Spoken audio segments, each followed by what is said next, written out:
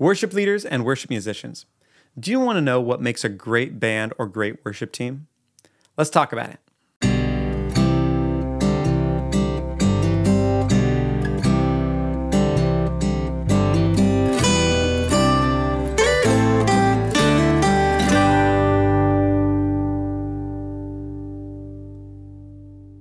Welcome to Blueprint Sounds. My name is Nathan Smith. I want to tell you a story about an event that I played a couple days ago with one of the best bands that I've played with in a long time. And there's 3 reasons why this band was so good. But before we get to that, I want to give you something. If you go to my website, blueprintsounds.com, you can get access to my free guide called 25 Chart-Topping Arrangement Tricks. If you're a worship team that has a song you've been playing for a while, but you wish that it had another gear, go to my website and you can get access to this guide. It gives you 25 great ideas for ways to make your arrangements more interesting. It gives you a couple sentences about why the trick works, and then it gives you a song from the radio so that you can hear the trick in action.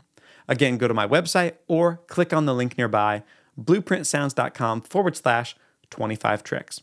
All right, let's talk about this great band that I played with. So there was an event in my hometown called Hear the Glory. I'm from Eugene, Oregon, and Eugene is known as Tracktown, USA, and we host the World Track and Field Trials. And just a couple days ago, we hosted what's called the Prefontaine Classic, named after Steve Prefontaine, a famous runner from the University of Oregon. Well, great athletes from all over the world come to run at Hayward Field. But the day after the Prefontaine Classic, we had some Christian athletes from all over the world, from Jamaica, Nigeria, and Australia, and all over, come and give their testimony about their faith and the goodness of God. That was held at Matthew Knight Arena, which is where the University of Oregon men's basketball team plays. It's a very large arena, hosts a lot of different big events, and et cetera, et cetera. Anyway, I was hired to play acoustic guitar as part of the worship team. So here's the breakdown of the players. We had a synth player named Steve, keys player named Neil, Oscar the drummer, who was also our musical director, Kona on bass, me on acoustic, and my friend Matt on electric guitar. Some of these guys I've known for years and years, and some of them I had just met.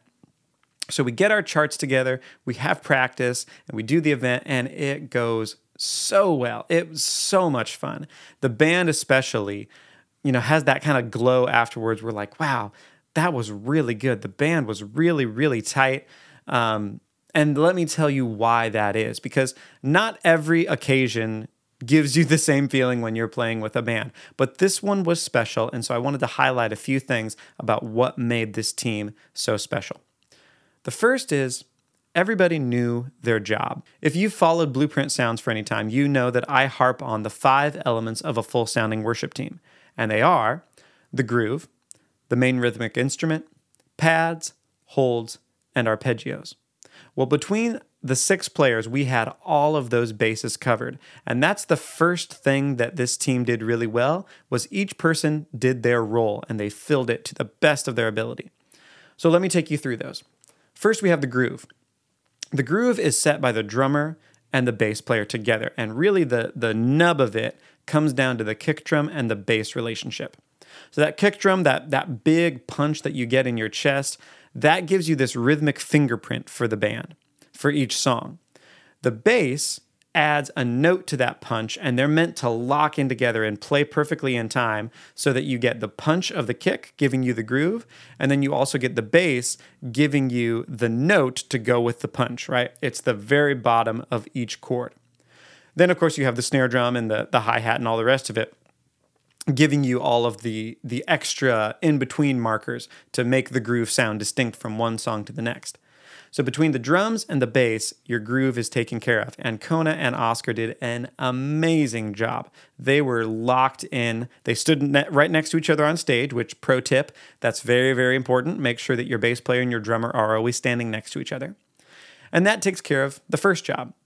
The second job is the main rhythmic instrument, and that was my job as the acoustic guitar player. The reason why acoustic guitar is good for that is it sits a little higher in the mix so you can hear it well. And I do the jangles, right? I do the 8th notes and the 16th notes. And the acoustic has a nice sweet sound, so it's good for that upper range to give energy and drive to a song. So on a lot of songs, I would be just, wailing away on my open chords while other instruments filled in around that. So that takes us to the next one, the pads. That's Neil on keys. Now, pads is not all that Neil did, but one of the things that the piano was great at is sustain, because they have that sustain pedal. So he picked really warm, pretty tones, electric pianos and beautiful sounding pianos that he would fill in with wonderful color and give us this nice, warm bed to go along with the groove, right? To complement, it sits above the bass, but underneath the acoustic guitar. Next, we have the pads, and that was played by Steve.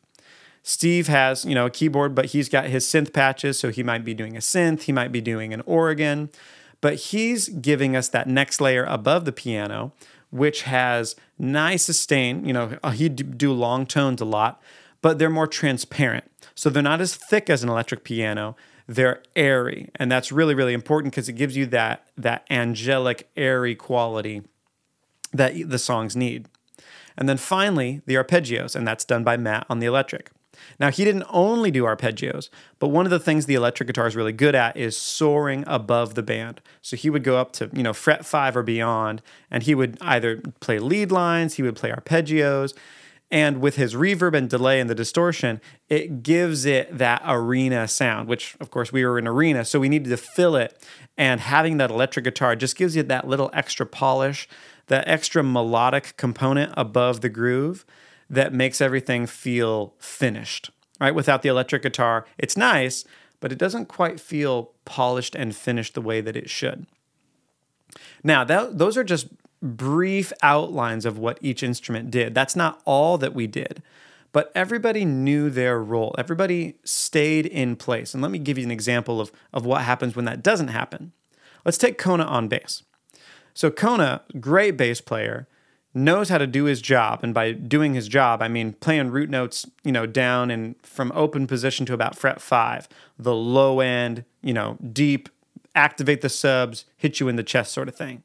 He also would come up and play solo, he would do little fills up the neck, and those sounded so good.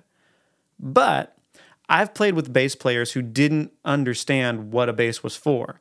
Either they played other instruments and they got bored with bass, so they would try and play it like a guitar. You'd have a guy that's playing, and all of a sudden he's up there soloing, and he's not doing his job like Kona was down on the open strings, down near fret 3.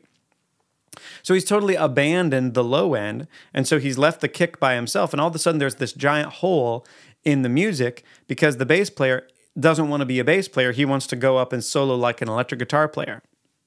Not good. What Kona did was he always made sure that the bass was covered, pun intended. He always made sure that he was down low doing his job, and he picked his moments where he would go up and add just the right fill, just the right thing. He'd step out a little bit, but he never left his post, right? Same thing with keys. This is really important for young keys players to know, is that Neil, who is an amazing keyboard player, plays all the time. He understands that the keys can do all of the low stuff that the bass can do, and it can do all of the high stuff that the electric guitar can do. It's the king of the instruments. And yet, because we have a bass player, he didn't just clank octaves with his pinky and his thumb on his left hand. A lot of young players, when they practice by themselves, want the piano to sound full, so they end up playing everything. They chunk chords in their right hand, and they hit octaves in their left hand. And that's fine for when you're by yourself, because it does sound full. You're being your own bass player. But when you're playing with a group, well, you have a bass player. You don't need to keep doing that with your left hand. So Neil would play in the middle of his keyboard with his left hand, and because he's good enough, he would go and do fills with his right hand and just add the right texture up there in that upper range when it was called for. He knows how to play a song more than one way, right? If the lineup had been different, if there was no bass player, he would have gone down and played bass. But because we had one, he went up and did his job, which changed when the lineup changes, right? So knowing your role isn't just about doing one thing all the time. It's about knowing your situational awareness. Okay, I have 6 people in this band. I'm going to have to do less, or I'm going to have to move my spot to go and find space so I'm in the right moment. Does that make sense? I'll give you one other little example from the acoustic guitar. We were doing this Latin-inspired song, and there were parts where the downbeat, I'm talking about beat 1, 1, 2, 3, 4, everybody was hitting chords on beat 1. And as I was playing, I could feel myself getting lost in the mix. So I waited, let everybody else hit beat 1, and I hit beats 2 and 3. I did the same chords, really simple strumming pattern. I just waited until everybody else had gone, and then I filled in the middle of the measure. That's another part of doing your role. I was still hitting the same chords, but I wasn't chank-chank-a-lanking because that bridge section didn't need that. It needed something sweet in that little spot where there was no chord happening at that moment. Again, it's about knowing what the song needs and moving and finding your role there rather than just always doing one thing. So that's the first thing, is that everybody knew what their role was and they filled it. Number 2 is they knew when to step out and when to step back. Oftentimes you'll hear this called like the conversation that the band is having with themselves. So, when we're playing, everything's rolling. We'll hear Kona go up and hit a quick bass fill before it goes back and does his job down below. And we all give him what's called the stanky face. It's that was good. You look over to him like, Oftentimes I'll go, woo! That's just us letting the other musicians know, I saw what you did there. Not everybody's going to pick that up. Not everybody heard that. But wow, that was so cool that you brought your musicianship and you did it in a tasteful way. I've also played with electric guitarists who think that every open space is their time to do a little fill or solo. That is not what you want, because the world doesn't need another electric guitar solo. We want to hear a band, not just one guy soloing the entire time. And believe me, I've played with guys who solo the entire time.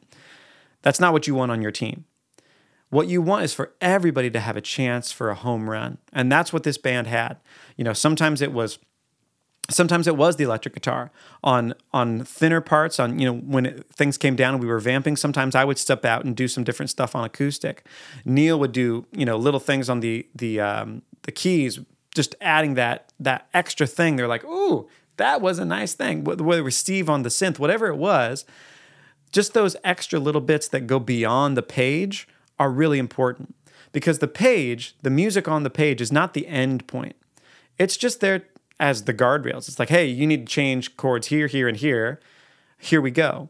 But they didn't put everything on there. It's up to the musician to play, to bring their musicianship to bear. Oscar on drums is a great example. So obviously he's our timekeeper, but he's so much more than that.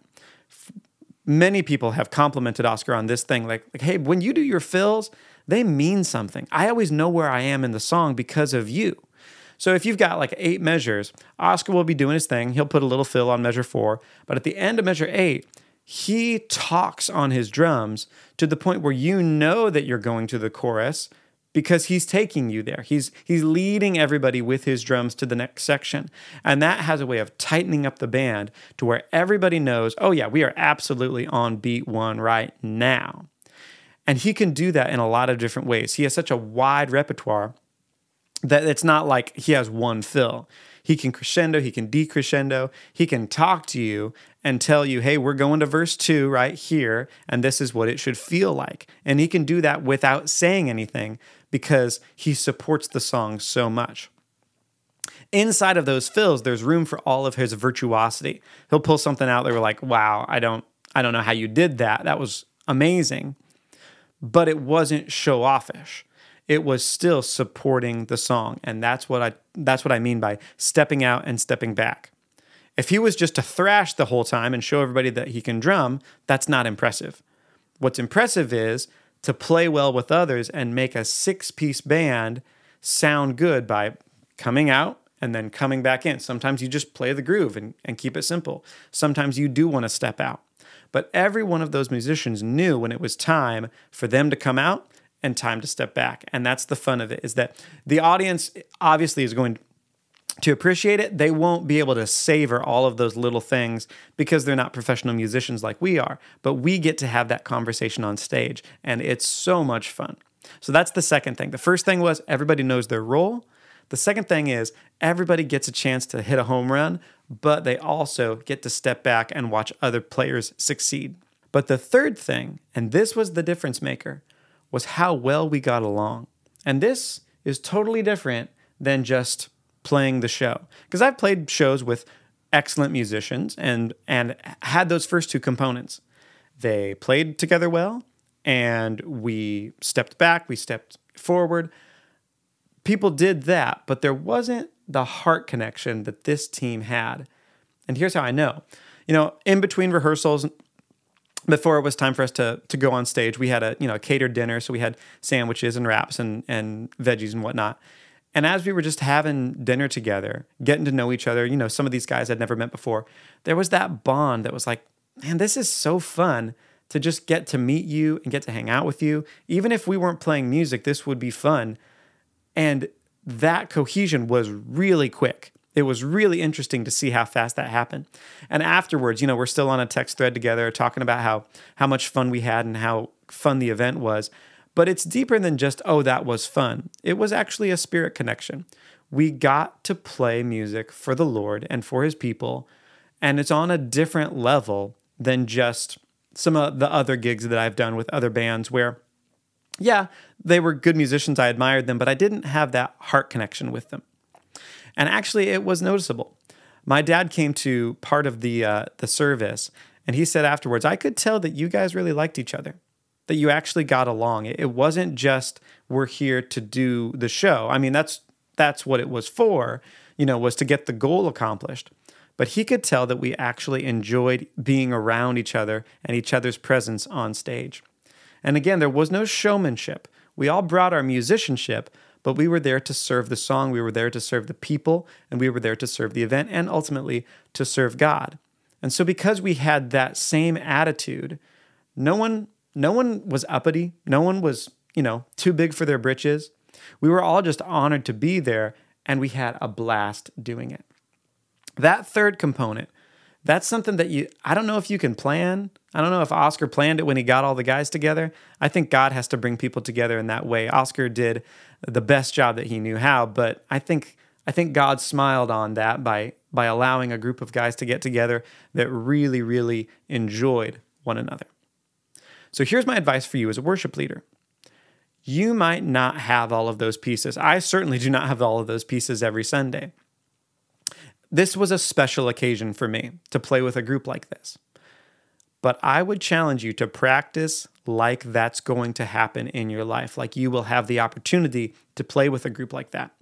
Because when I was in high school or college, I would not have been to the point in my musicianship where I could have played with those guys and not fallen on my face. There were some things I didn't know. I didn't know some Latin rhythms. There were some 16th notes that I knew the concept, but I didn't understand it.